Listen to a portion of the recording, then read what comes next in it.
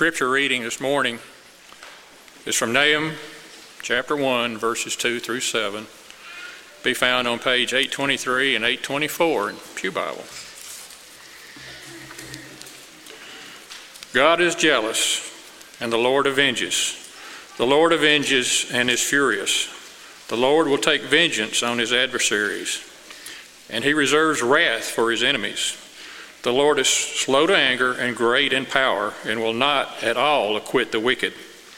The Lord has his way in the whirlwind and in the storm, and the clouds are the dust of his feet. He rebukes the sea and makes it dry, and dries up all the rivers.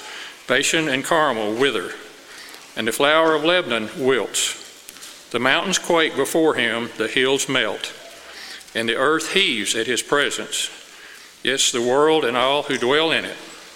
Who can stand before his indignation, and who can endure the fierceness of his anger? His fury is poured out like fire, and the rocks are thrown down by him. The Lord is good, a stronghold in the day of trouble, and he knows those who trust in him.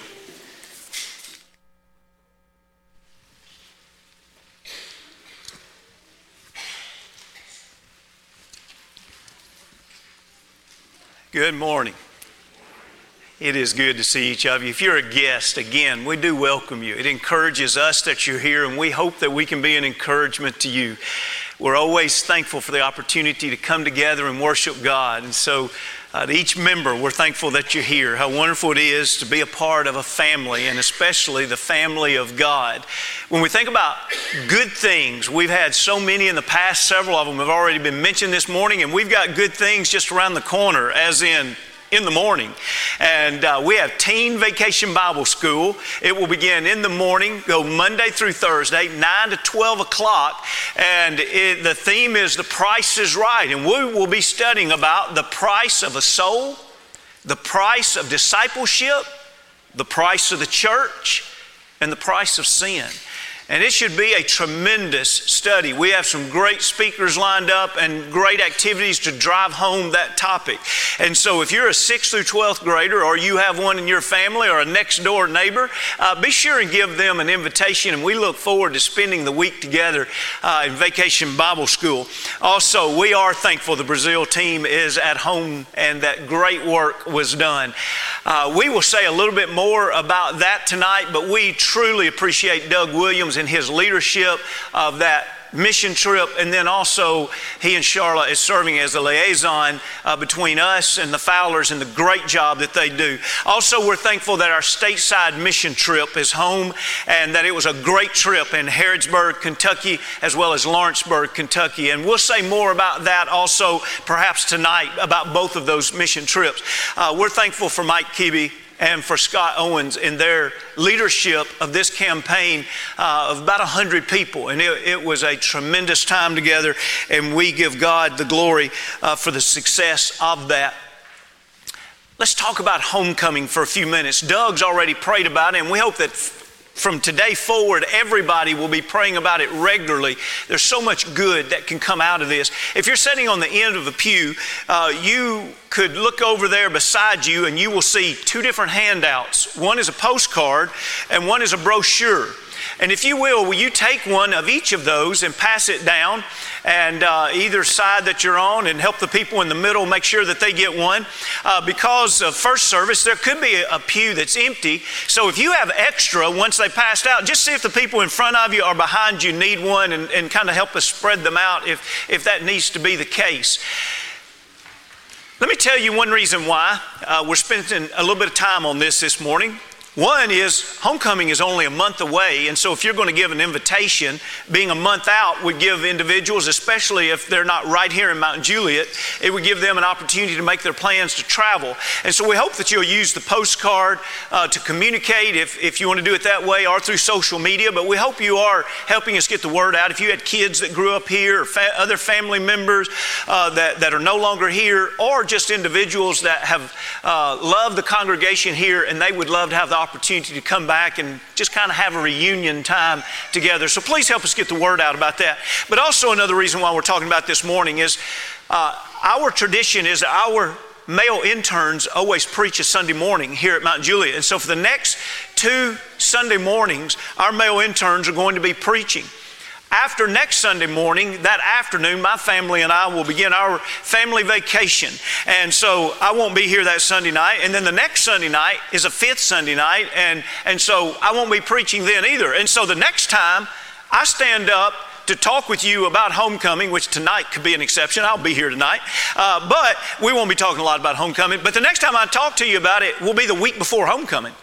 And so I got to thinking, we've got 12 events tied into homecoming.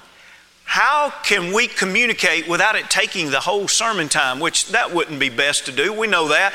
And so we thought, we can give a postcard that hopefully that size you'll keep on your refrigerator, you'll keep handy, maybe you'll even give it away. But what if we also created a brochure that gave a brief description of every one of those events? And the hope is not only that it describes the event, but maybe it would even answer the questions that you might have. And so as you read this and over the next couple of weeks, please feel free to ask us questions we didn't answer. Because over the next few weeks through social media and announcements and etc., we just want to give you the information that is most helpful to you. Allow me to mention just a few things without going into great detail. I'm holding a postcard right here that from a distance, you probably think it looks just like the one you have. There is a difference. On this postcard, it actually has a box to put an address if you want to mail these postcards. There started out this morning about 200 at the information center. And so if you know, hey, there's 4 or 5 people that I want to mail these to, go by after service and get the ones that it will be much more convenient for you to mail these if in fact that's what you want to do. Let me mention a couple of things briefly about the brochure we're not going to take the time to read it together. But you'll notice as you open it on the left side has several Saturday events that pertain to the whole church family pretty much. And one is at noon we'll begin the picnic at the park. Grilled hot dogs will be available then. At 1 o'clock, a watermelon cutting will be available. And at 2 o'clock, Kona Ice will be available. A lot of children's activities, but we hope that those 3 hours you come and go as you please, but we hope that it's a wonderful opportunity to visit. We're already hearing about people coming in from out of town, and so it will be a wonderful time to catch up with others that are planning to come in also. Some of you will want to leave early there to make it up here for a 3 o'clock singing. We have listed here all of our song leaders for about a 30-year period of time, and most of them are going to be able to come back, and each of them will lead about 10 minutes in song. And so it'll be neat to catch up with them, and it'll be wonderful to be able to sing praises to God together. If we will fit, we will meet in the chapel. If we have so many we can't fit in the chapel, we'll come in here and sing, and it will be delightful no matter which place it is. Beginning at 5 o'clock will be our youth group reunions. Our first youth minister that was of a paid position, we've had several that worked with the youth before then as deacons and helpers and etc. But Bill Spate Jr., John Thomas, Phil Wagner, Philip Jenkins, there's only one exception, and that is not going to be able to make it back that evening, but all of the ones listed there are going to make it back. And so if you were in one of those youth groups, please come that evening. You'll spend part of your time just with your youth group, and then you'll spend part of the time with all of the youth groups together. And it's going to be delightful. If you want to bring your kids, everybody can eat supper together, and then at 6 o'clock, that'll be at 5 o'clock, then at 6 o'clock, there'll be activities for your kids from 6 to 8 so that you can kind of have some time just with the friends you grew up with, and your kids will be well taken care of. On Sunday, there are some changes, and if you have already jumped ahead, you've seen there's a change of times. Why? The reason we're changing the times is because our Bible class and worship that morning are going to be combined. There'll be 2 speakers. They'll speak 20 minutes each. Halfway through the service, we'll have a time to dismiss kindergarten and down, and they will go to Bible classes, and the rest of us will be here during that time. We will have a simulcast in the upper fellowship room. We are expecting a good number to come back, and so that would make a good number in attendance. But between this room and the simulcast room, It ought not be a problem to hold everybody very comfortably, and if we needed to, we could even do another simulcast as we do on Sunday night right now over in the chapel. And so we built in a 30-minute block between the two services so that there will be an ease in moving through the crowd so that we're not, well, we won't feel like we're in a cattle chute. I don't know when's the last time you've been in a cattle chute, but it always feels really tight. And so we're hoping with that block of time between that there'll be an ease in visiting, there'll be an ease in moving about between one place and another. And because we're staying together for Bible class, there's literally less moving of the crowd, which is helpful to that also. Afterwards, the Torres will cater a meal for us underneath the tent, and it will be delightful. And then we'll come back in at approximately 1 o'clock for a homecoming program. We'll talk a little bit about the past, a little bit about the present, and a little bit about the future of this congregation. We say approximately because we're going to let the people that went to first service have a chance to finish eating, and we assume that that'll probably be about 1 o'clock. If it's 1:15, that's cool. That's fine with us, but somewhere around 1:15, we'll start that program. Depending on when we start that, around either 2 or 2:15, we'll start our worship. That will be the final worship of the day. It'll be about an hour long, and so we'll be out by about 3:15. So if you have anybody traveling in from out of town, that's why we planned it that way, so that they can get on the road, and if they have a few hour drive, they can be back home hopefully before it's too late. Also, there are several events that you can read about on the back that also are pertaining to that day as a way to just show love and appreciation.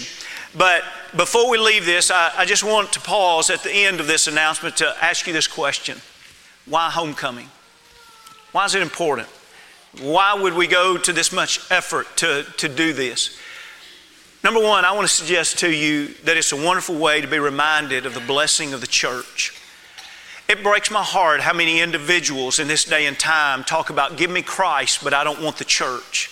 It breaks my heart how many people do not love the Lord's church. My hope and prayer is that anyone that's a part of this congregation and grows up in this congregation, they will deeply love the Lord's church. And this will be a wonderful time to be reminded of how blessed we are to be a part of the Lord's church. The second thing, it's a wonderful time to encourage and edify each other. It's a time that we'll spend extra time together that day, and hopefully at the end of the day we'll leave there and we'll be built up because we will have spent time with the Lord's family. But third, I want to encourage you to think about those that are no longer in or active or faithful in the Lord's church. Can we be honest here? Every person here knows somebody that at one time was a part of the Lord's family and they're not right now. Would you please, we're begging, we're praying about it. Would you please be praying for someone specifically? And then you've got a month to have several points of contact with them to invite them. I want to encourage every person here. This will be a wonderful, non-threatening way for someone that has fallen away to come back and be reminded of what's really important. Right now, there's something distracting them. Right now, there's something that's pulling them away. Wouldn't this be a wonderful time for them to truly come home? So I want to encourage you to think about and to be praying about and then to do something about that. Give them a call, give them a visit, invite them out to lunch, and tell them how much you want them to come and be a part of homecoming. It may be that they even grew up here in a youth group, and to come back for that reunion could really spark a lot of renewed friendships and then great memories that maybe would be very, very effective. And then ultimately, the fourth reason is what Doug's already prayed about. We hope that homecoming will be an opportunity to remind us to count our blessings and thank God for all that He's done for us and to truly give Him the glory. Warnings. Marvelous warnings. That sounds kind of contradictory, doesn't it? Marvelous warnings, but yet warnings are just given to help you, and so warnings really could be marvelous. I don't know how many of you have noticed lately, kids, and some kids not so young, like in their 20s and 30s, they're walking around staring at their phones. Have you picked up on that anywhere lately? Pokemon Go has been released, and it has immediately, in just a few days' time, been downloaded 15 million times. It is already downloaded on 10% of all Android phones. It is the #1 mobile game in existence, and it's only been out a few days. That's why you're seeing individuals walk around staring at their phone, because they're trying to figure out exactly like where the Mount Juliet Church of Christ is, because it's a Pokestop. That's where you are right now. And if you go next door, the chapel is a gym. And so you say, okay, what's happening here? Well, it's not just individuals, it's a lot of groups walking around. And they're walking around all times of day and night, and they're walking around without paying complete attention to what they're doing, and they're walking around on private property. And you know what this has created? Other than a lot of enjoyment for them, it's created warnings. It seems almost every state has been giving warnings. Police, sheriff, fire departments. The Goochland County Sheriff's Office in Virginia says that there's a number of people going to businesses, churches, government buildings when they're closed, looking for Pokemon characters. And so the Wyoming and Minnesota Police Department issued a similar warning, said, please don't try it out at 1 a.m. and walk into someone's backyard to catch one. Please, pretty please.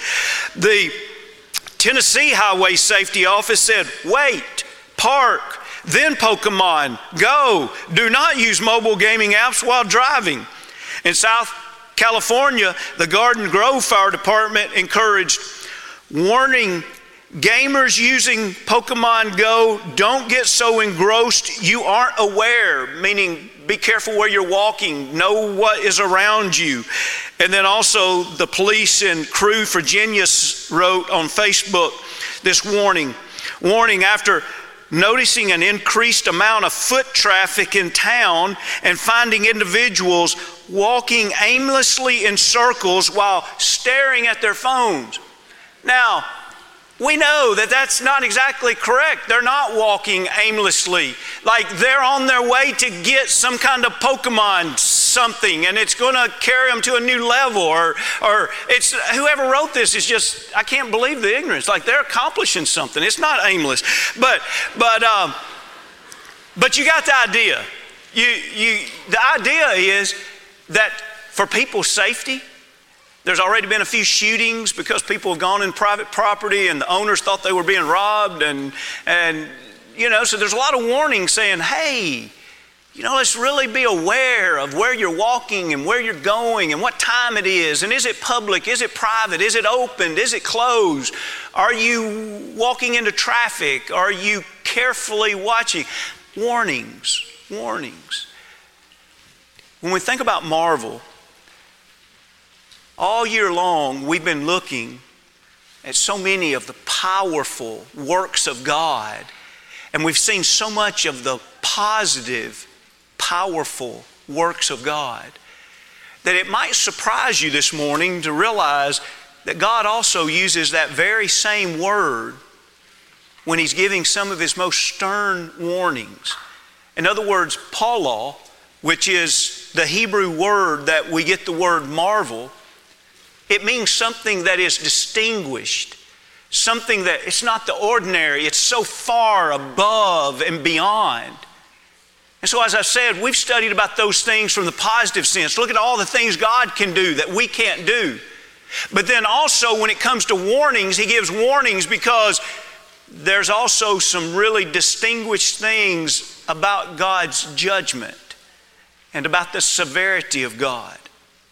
Romans, the 11th chapter, and verse 22 makes it very clear, not only should we know the goodness of God, but we also should know the severity of God. At any time we camp out on one to ignore the other, we're going to miss truly who God is. God is very gracious, but God is also very severe to those that are opposed to Him. With this in mind, we're going to study today, throughout the day, out of the book of Nahum.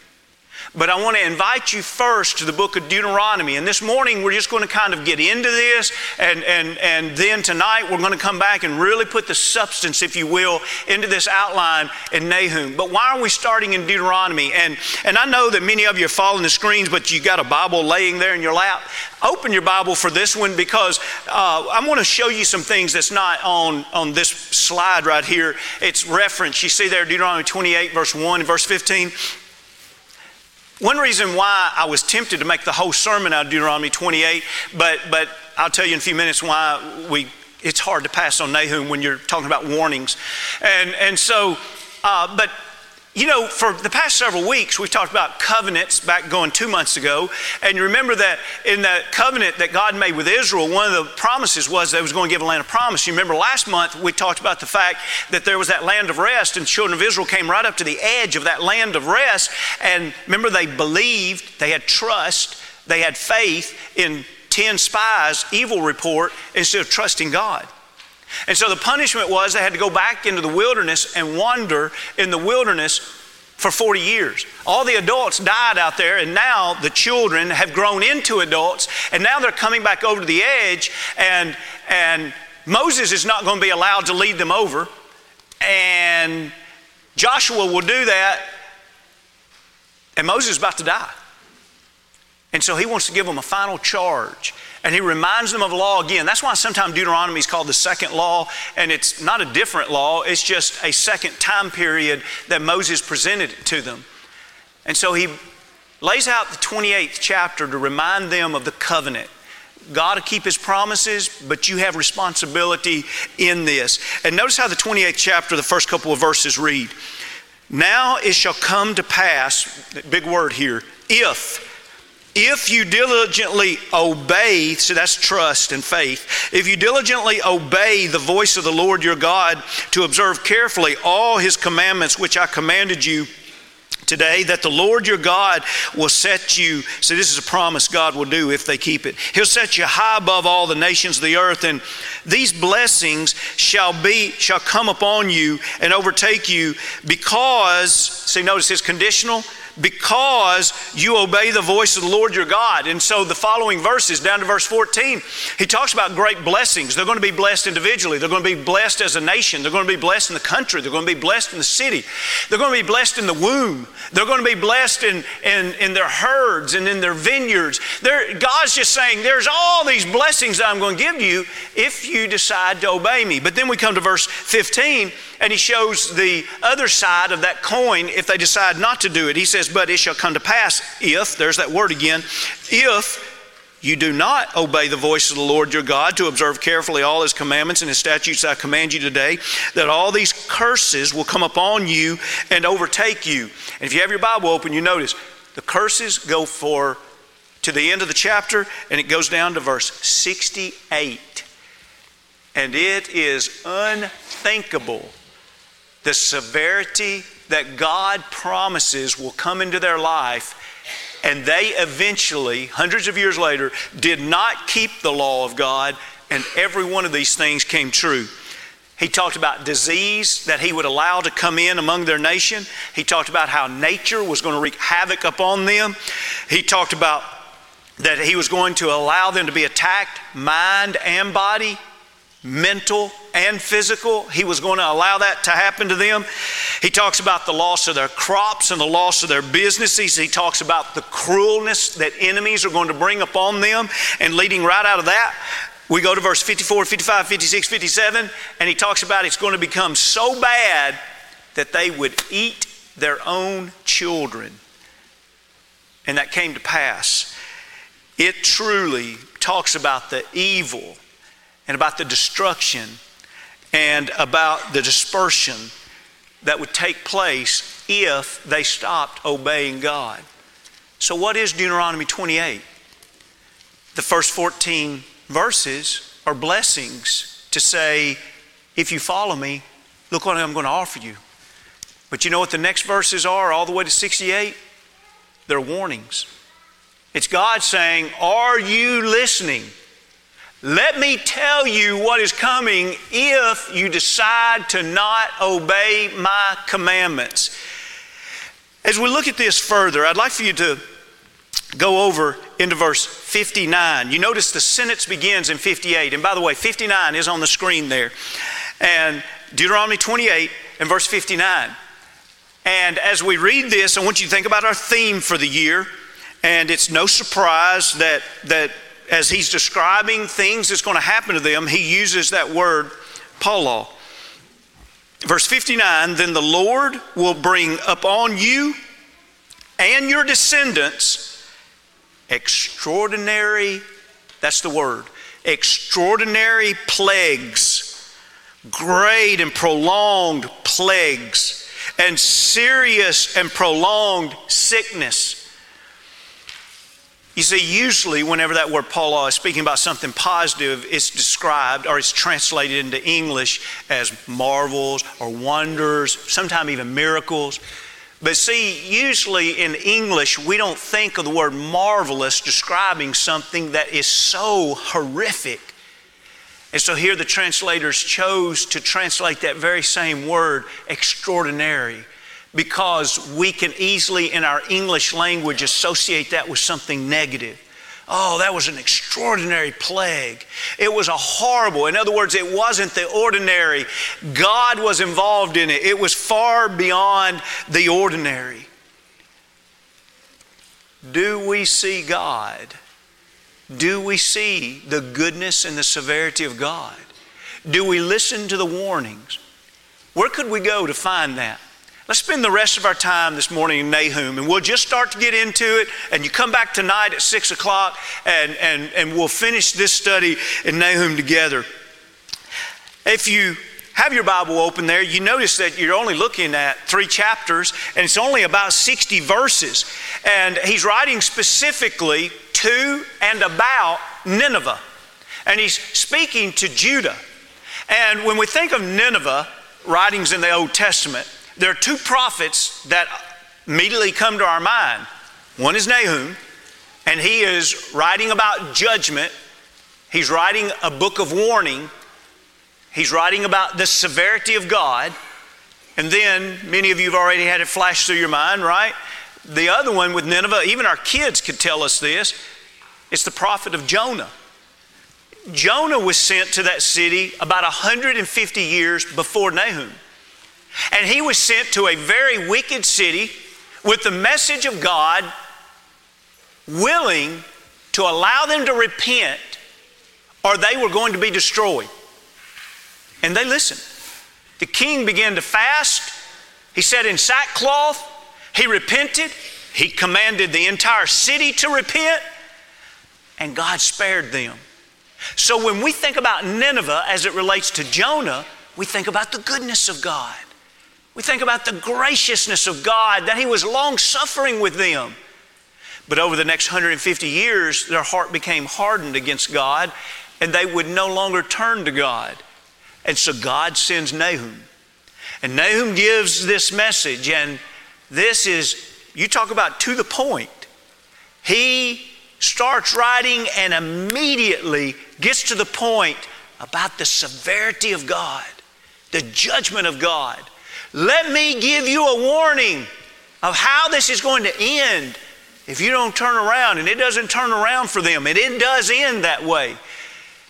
I don't think it's a coincidence that God shows us 2 prophets to that one city. And He shows us the goodness of God, Jonah, and the severity of God, Nahum, to that one people. And today, in a symbolic sense, every one of us here are like Nineveh. And we will experience the goodness of God or the severity of God based upon what our choice of response is to God. So the first verse just introduces the fact that he's writing a burden, he's giving a testimony and about Nineveh, and then the second verse, he begins it. And so really the second verse, if you will, is the beginning of the testimony. How's he going to begin? Well, I think I've already said this, but let me pause and make sure that we're real clear on this as we go into this study for the rest of the day. All year long up to this point. So for 6 solid months, we've studied about the marvelous works of God and how much God has done for us and how blessed our life can be. But I would not be faithful to preach the whole counsel of God if we didn't take some time to also see the marvelous works of God's severity.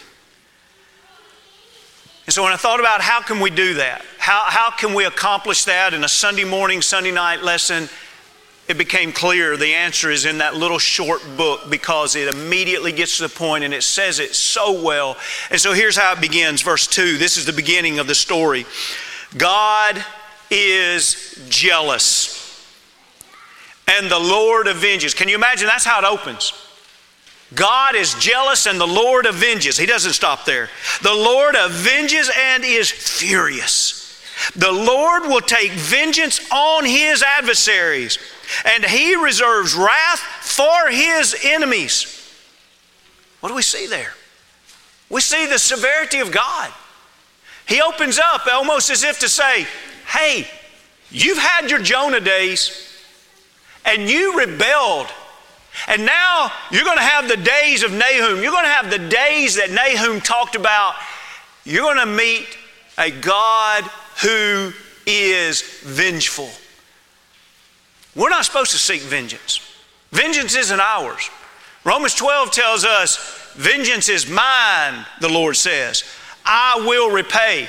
Nahum opens up speaking to the people of Nineveh, and in essence that's what he's saying. Vengeance is mine. If you want to stand opposed to me, you want to be an enemy of me, you want to not trust me, you want to think your ways are better than my ways, I will have the vengeance, and it will be furious, and it will be destructive. I reserve my wrath, he says, for my enemies. Romans 1:18 tells us what stirs the wrath of God.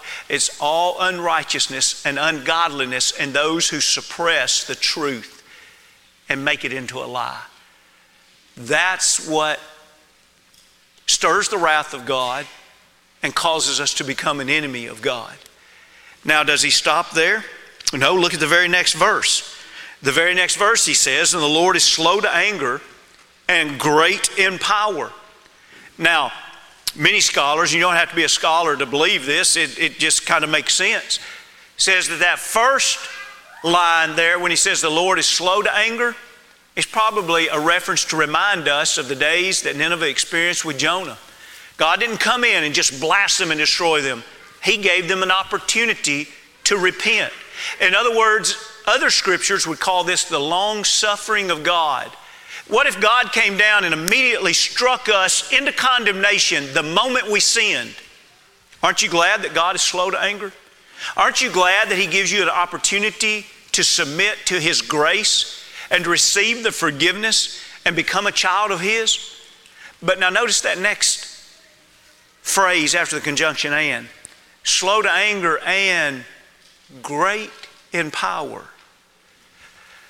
Don't confuse the fact that He is patient, that He is slow to anger, with weakness. Just because He is slow to anger, He is not anywhere close to weak. In other words, don't fall prey to like the people did in 2 Peter, the 3rd chapter, where they thought, well, if God isn't doing something today, maybe He's not around. Maybe He can't do it. Maybe He's not going to do it. We're not going to develop this, but look quickly there at 2 Peter 3:9. I just want to remind you of this. Do you remember where they were thinking that God wasn't going to keep His promise of sending Jesus back again? And He says, no, the Lord is not slack concerning His promises. In other words, if God makes a promise, He's going to keep it. But notice the next part. But is long-suffering toward us, not willing that any should perish, but that all should come to repentance. So Peter literally writes and he says, oh, you guys are wondering why God hasn't come down and cast judgment right now? It's because He's long-suffering. He's giving those that are not faithful to Him right now the opportunity to come to Him. That's the long suffering of God. And so then he reaffirms in verse 10, but the day of the Lord will come as a thief in the night. In other words, he's saying, okay, so He hasn't come yet. That doesn't mean He's not coming. He's still coming. And he's going to come like a thief in the night. Now, we just read the first part of Nahum, the first chapter, verse 3. I want us to read the last part. And as we read this, I want you to think about what good is it to say something if you can't back it up. And I know, like in our Western Hemisphere, we have an expression that talk is cheap. And I'm not suggesting to you that it was that exact expression throughout all ages, but I'm telling you that kind of mentality has surely always been in existence.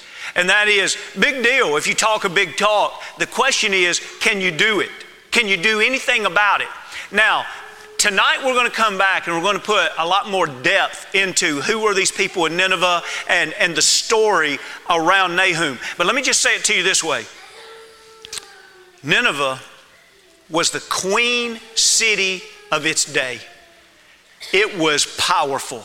It was rich. Nineveh was the king city of its day. It was the capital of Assyria.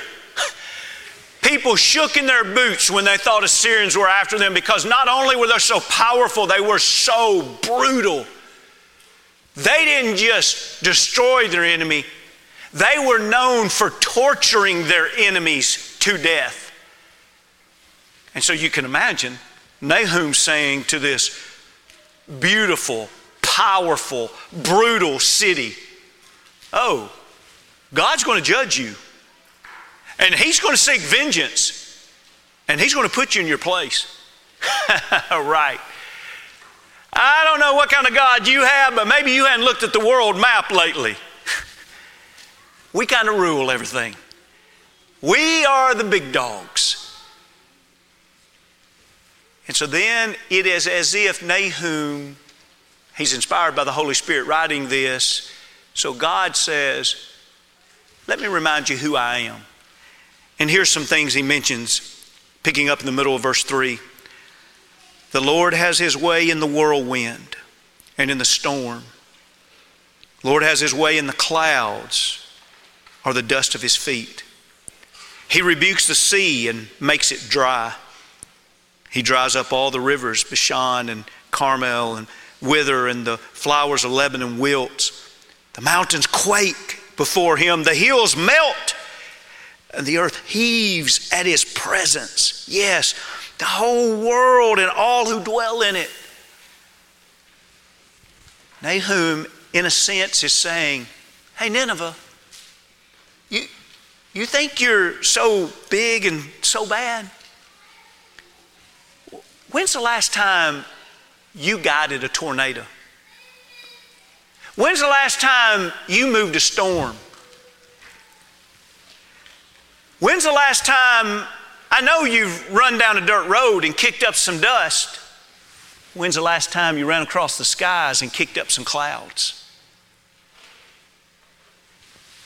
And when he speaks there in verse 4, he rebukes the sea and makes it dry, either directly or indirectly. That's a reference to like the spreading of the Red Sea, and they walk across on dry land. Hey, Nineveh, you fought a lot of battles and destroyed a lot of people. When'd you divide a sea and let it crash down on the enemy, huh? Or maybe the next reference, when he talks about the quaking of a mountain, he may be talking about Sinai there. You remember the mountain quaked when God's presence was there?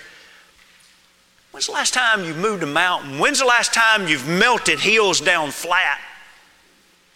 When's the last time, because of your presence, people and the whole earth just heaves? You see what Nahum is saying?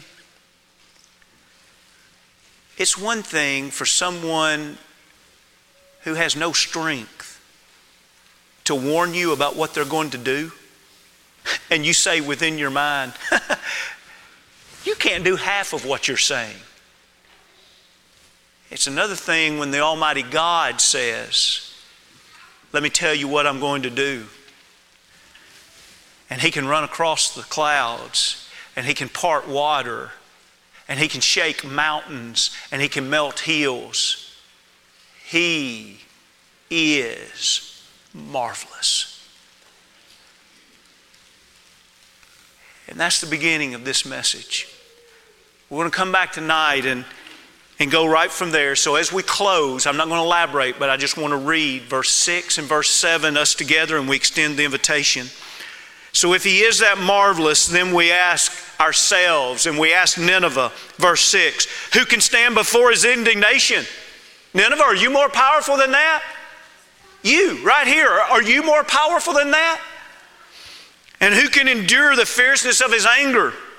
His fury is poured out like fire, and the rocks are thrown down by him. Let's skip down to verse 7. But don't forget this. The Lord is good. His severity is not unjust and unfair and ungodly and unrighteous.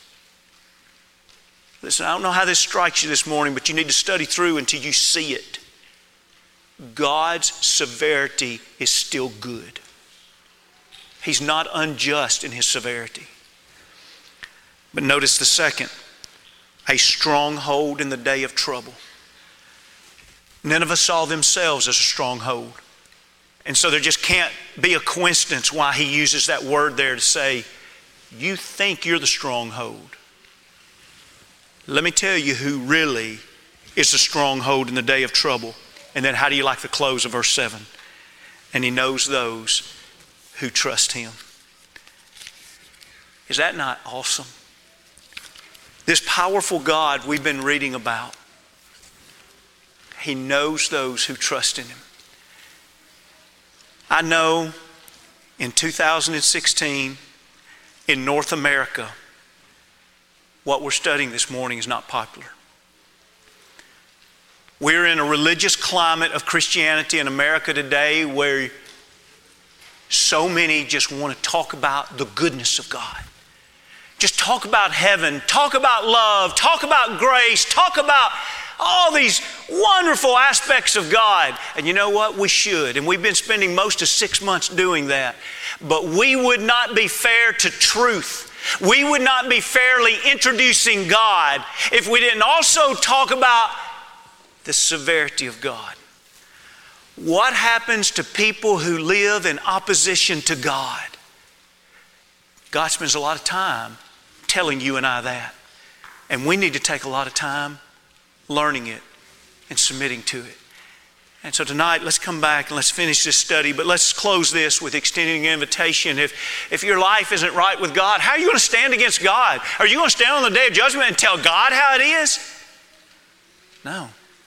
We're going to stand on the day of judgment, and we're going to be given a sentence of either well done or depart from me.